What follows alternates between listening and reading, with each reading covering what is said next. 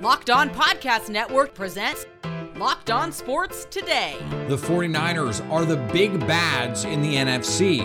The Eagles look like the team that will meet them in the NFC Championship game.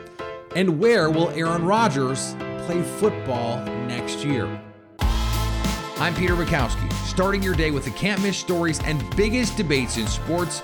You're Locked On Sports Today. Searching all major sports. Found. Let's start with the biggest story. They're not the number one seed in the NFC playoffs, but it still feels like the San Francisco 49ers are the big bad. They are the boss level team that everyone else is chasing. All due respect to the Philadelphia Eagles, they take on the Dallas Cowboys in a throwback 1990s style matchup between two prestige franchises in the NFL. Brian Peacock from Locked On 49ers joins me now. And Brian, this is a team that has been rolling really ever since they made the Christian McCaffrey trade. Doesn't matter who the quarterback has been. And everything I just said is true about them being the scariest team in the NFC. And yet, Brock Purdy continues to be this unknown. If it's going to go off the rails for Brock Purdy, how? I would say for Brock Purdy, the best quarterbacks in the league. Mahomes does some harebrained stuff sometimes. Josh Allen definitely does some harebrained stuff sometimes. Yeah, he does. And Brock Purdy doesn't have the arm to make some of the big plays that those guys have to make up for it. Now, the rest of the offense can probably make up for it in a lot of different ways because there's so much talent. Kyle Shanahan with the San Francisco 49ers. But Brock Purdy hasn't made those mistakes yet. And we saw a lot of interceptions and turnover-worthy throws from Jimmy Garoppolo throughout his career. And we just haven't seen that many of those from the young Brock Purdy, which is wild for a seventh-round rookie quarterback to not have displayed a ton of rookie mistakes. And even if he's a little shaky one half, we saw last week, he came back and was really strong in the second half. And he's just fearless. He's prepared. He knows where to go with the ball. The ball comes out quick, and he can play make a little bit too. So it's not just paint by numbers. It's not just like, oh, here's any old quarterback going to throw in. There's another Nick Mullins in Kyle Shanahan's offense. He's elevated it. And if Brock Purdy continues to play like he has, and it's not hyperbolic to say the 49ers have a better chance to win the Super Bowl with Brock Purdy, a seventh-round rookie, because that's how well he has played. Yeah, I think you were on the show earlier this season saying that Brock Purdy is playing the best of any Kyle Shanahan quarterback in 49ers in the 49ers franchise part of it. You know, Matt Ryan was the MVP in 2016, so we can't go all of Kyle Shanahan's life. I asked Landon McCool from Locked On Cowboys this question yesterday because this is a matchup we've seen. We've seen Cowboys-Niners in the playoffs, not just in the 90s, although there were some great games in the 90s. We saw last year a game that the 49ers end up winning. So what can San Francisco take? Understanding Deebo Samuel not playing like the same guy as he was last year, and it's a different quarterback. What can the 49ers actually take from that matchup that translates and can help them win this year? I think the big thing is just that, and look, playoff Deebo is kind of showing up right now. We saw that big run last week, and Deebo Samuel, like when he's amped up and he's ready to go and he's healthy, He's still so scary. Yeah, there's no arm tackle alive that wants to see 90.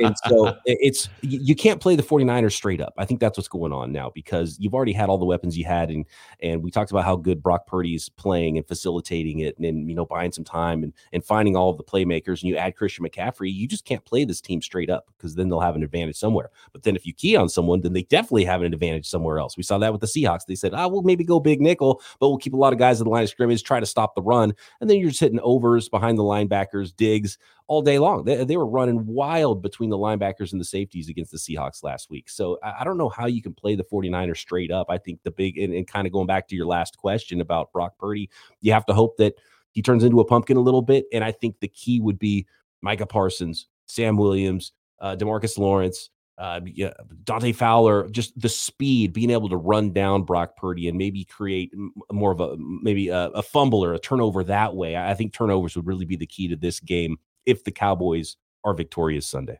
Yeah, Micah Parsons was the thing that Landon singled out and said if he can be dominant as he was last week against Tristan Wirfs, an all-pro right tackle, then he can be the field record. On the other side, Nick Bosa is that guy for the 49ers. He was my pick to be defensive player of the year. What are what is going to be the approach from San Francisco against a Cowboys offense that last week was as good as we have ever seen Dak Prescott play. Yeah, it's the key is getting pressure on Dak Prescott. So making him uncomfortable, those back foot throws. And it's true of any quarterback. One thing the 49ers defense has had trouble with at times, and they've gotten better at it, is mobile quarterbacks, getting away from the rush, buying some time, then you find somebody and create a big play. And we even saw that from Justin Fields in the Bears in week 1. I mean, a team has never won the Super Bowl and lost a game to the team that picked number 1 overall in the NFL draft. Oh, great. 49ers did that. It was a monsoon. It was a weird game with a different quarterback. That was 2 quarterbacks ago. Right, yeah. Stay up to date all year on the San Francisco 49ers by subscribing to Locked On Sports Today and Locked On 49ers on YouTube or wherever you get your podcasts. Thanks for making Locked On Sports Today your first listen. Coming up, the Eagles are ready to meet the Niners in the championship game. They just need to deal with the Giants. But first, the Vikings are hitting reset on defense. Here's what to look for on BetOnline, your number one spot for all your gambling needs. The first divisional round game sees the Jaguars take on the Chiefs. BetOnline likes the Chiefs laying 9. The Eagles then host the Giants. BetOnline has the Eagles 7.5-point favorites. But the best 2 matchups are on Sunday, starting with Bengals-Bills. BetOnline likes the Bills by 5.5. That's still a serious number. And the divisional round is concluded with the Cowboys and Niners, for my money, the game of the weekend. BetOnline has San Fran laying 4. BetOnline, where the game starts, I think 4 is too many. Now, here's what you need to be locked on today. The Minnesota Vikings won 13 games last season. Frauds. After an unceremonious wild card exit, frauds, they've decided to make a change, frauds, at defensive coordinator. Well, that'll just about do it. Ed Donatel is now Ed Gonatel. He will be out as the Vikings defensive coordinator. Still no update on the rest of the defensive staff. I'm sure that's something that will come down to the new defensive coordinator, whoever that ends up being.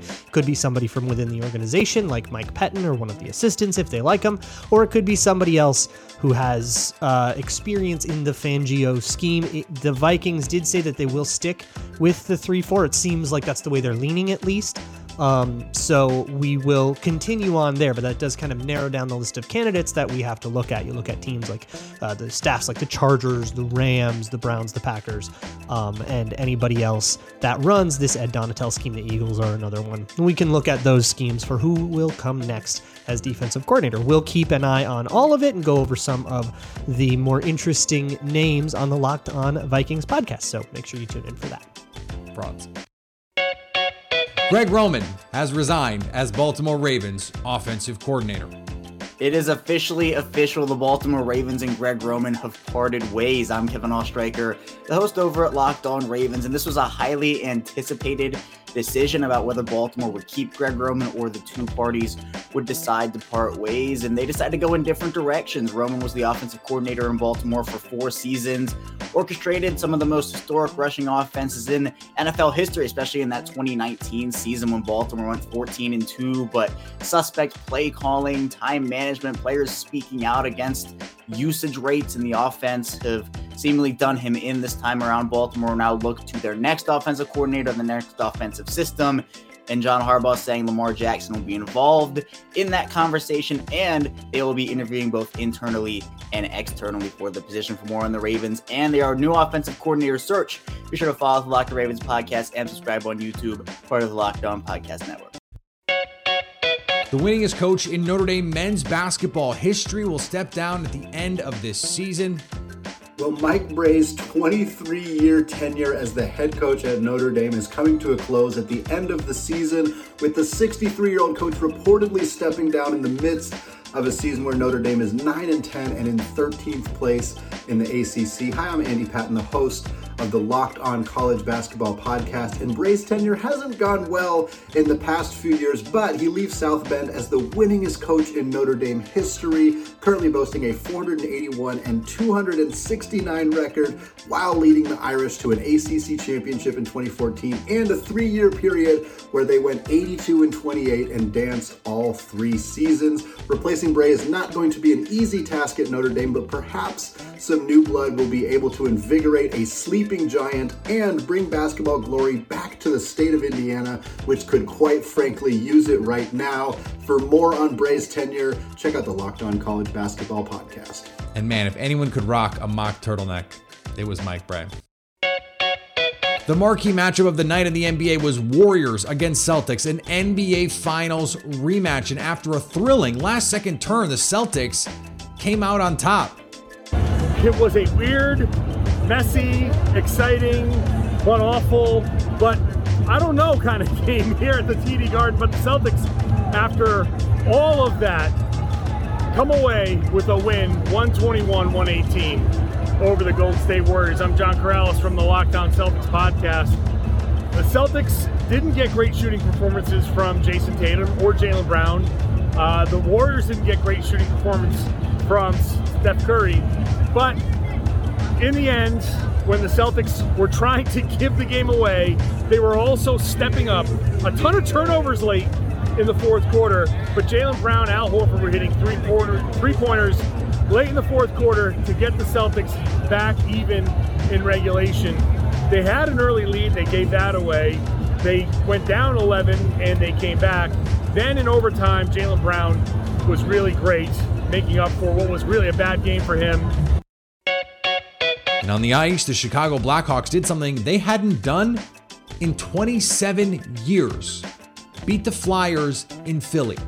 The Chicago Blackhawks scored 4 unanswered goals to pick up their first regular season win in Philadelphia since 1996.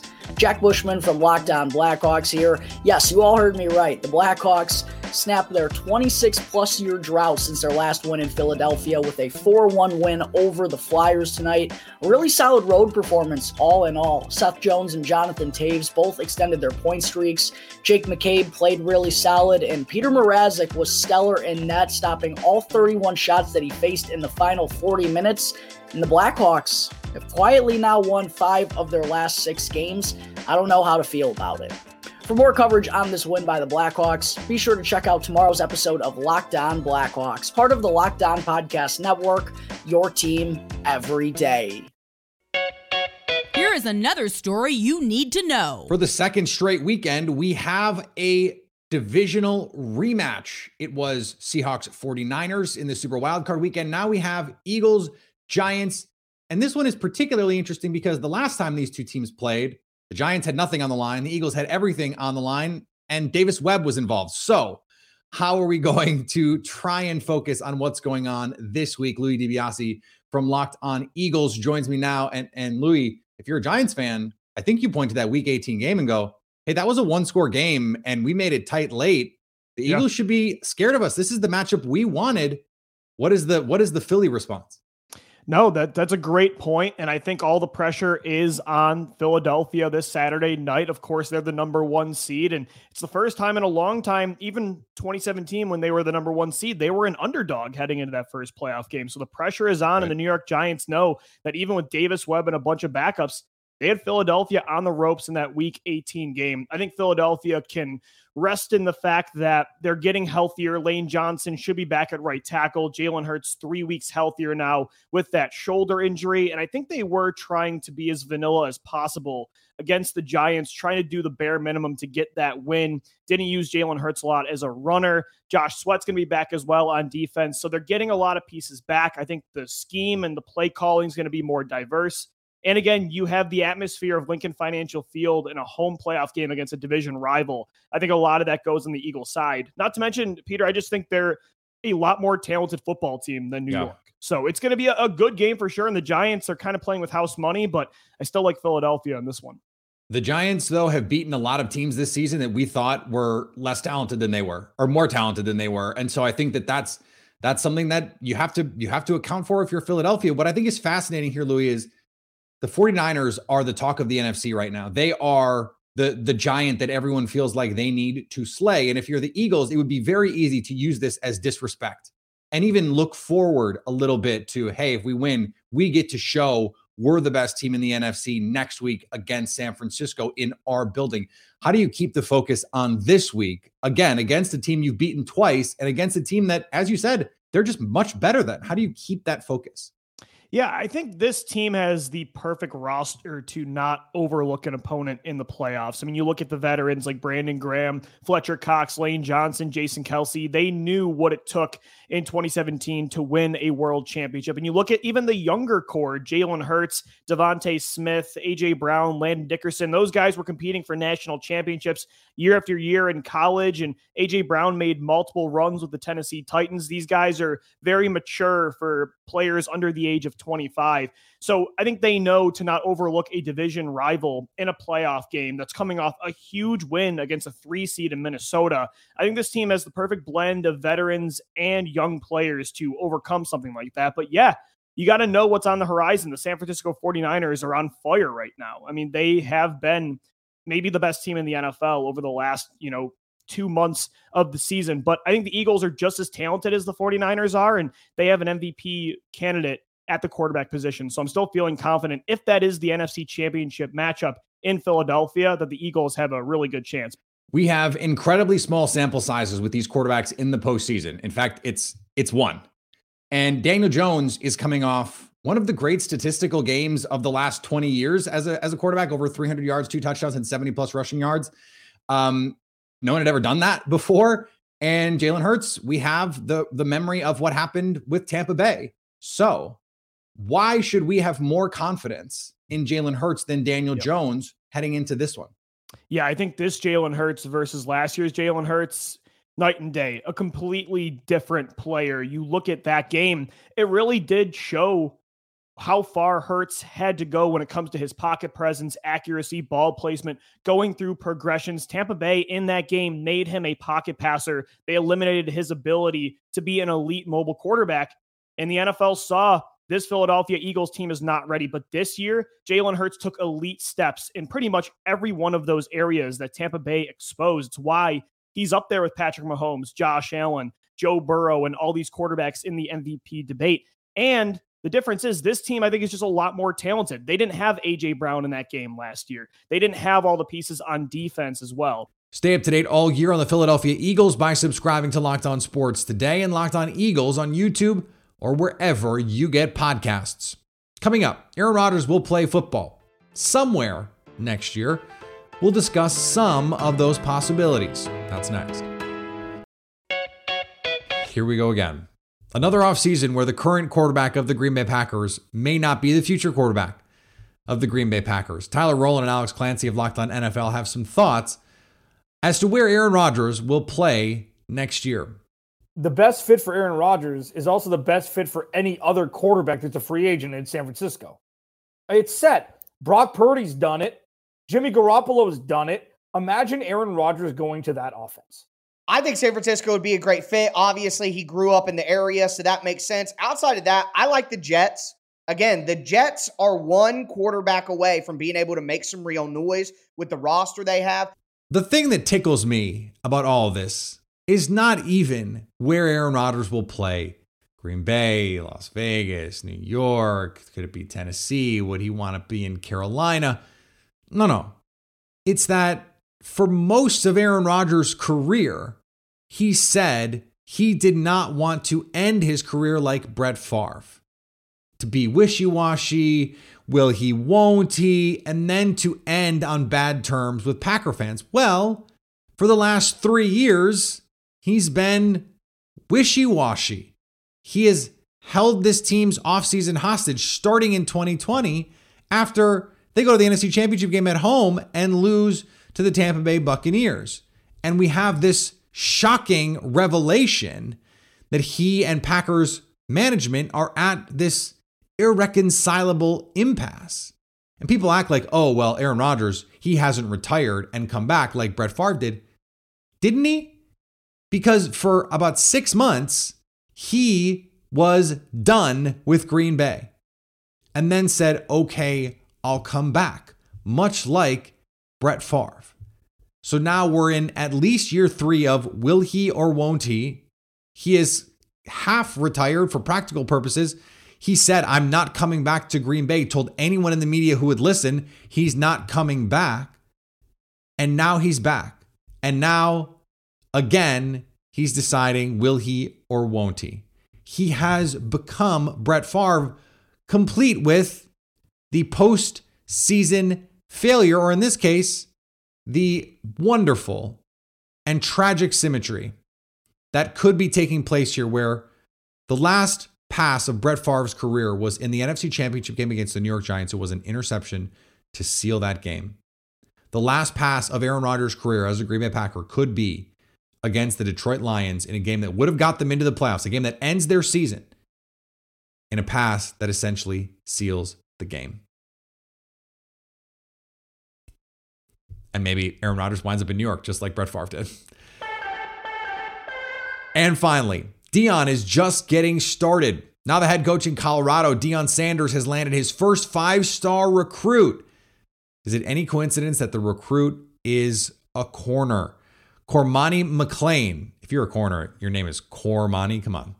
As ranked as a number 4 overall prospect by ESPN, which gives the Buffaloes their highest rated recruit ever. And Deion hasn't even coached a game yet. Coach Prime in full effect in Boulder. Thanks for making Locked On Sports today your first listen. Now go find your favorite team's Locked On podcast and make them your second listen. Coming up Monday, who will be vying for the conference championship in the AFC and the NFC? So at least until tomorrow, stay locked on sports today.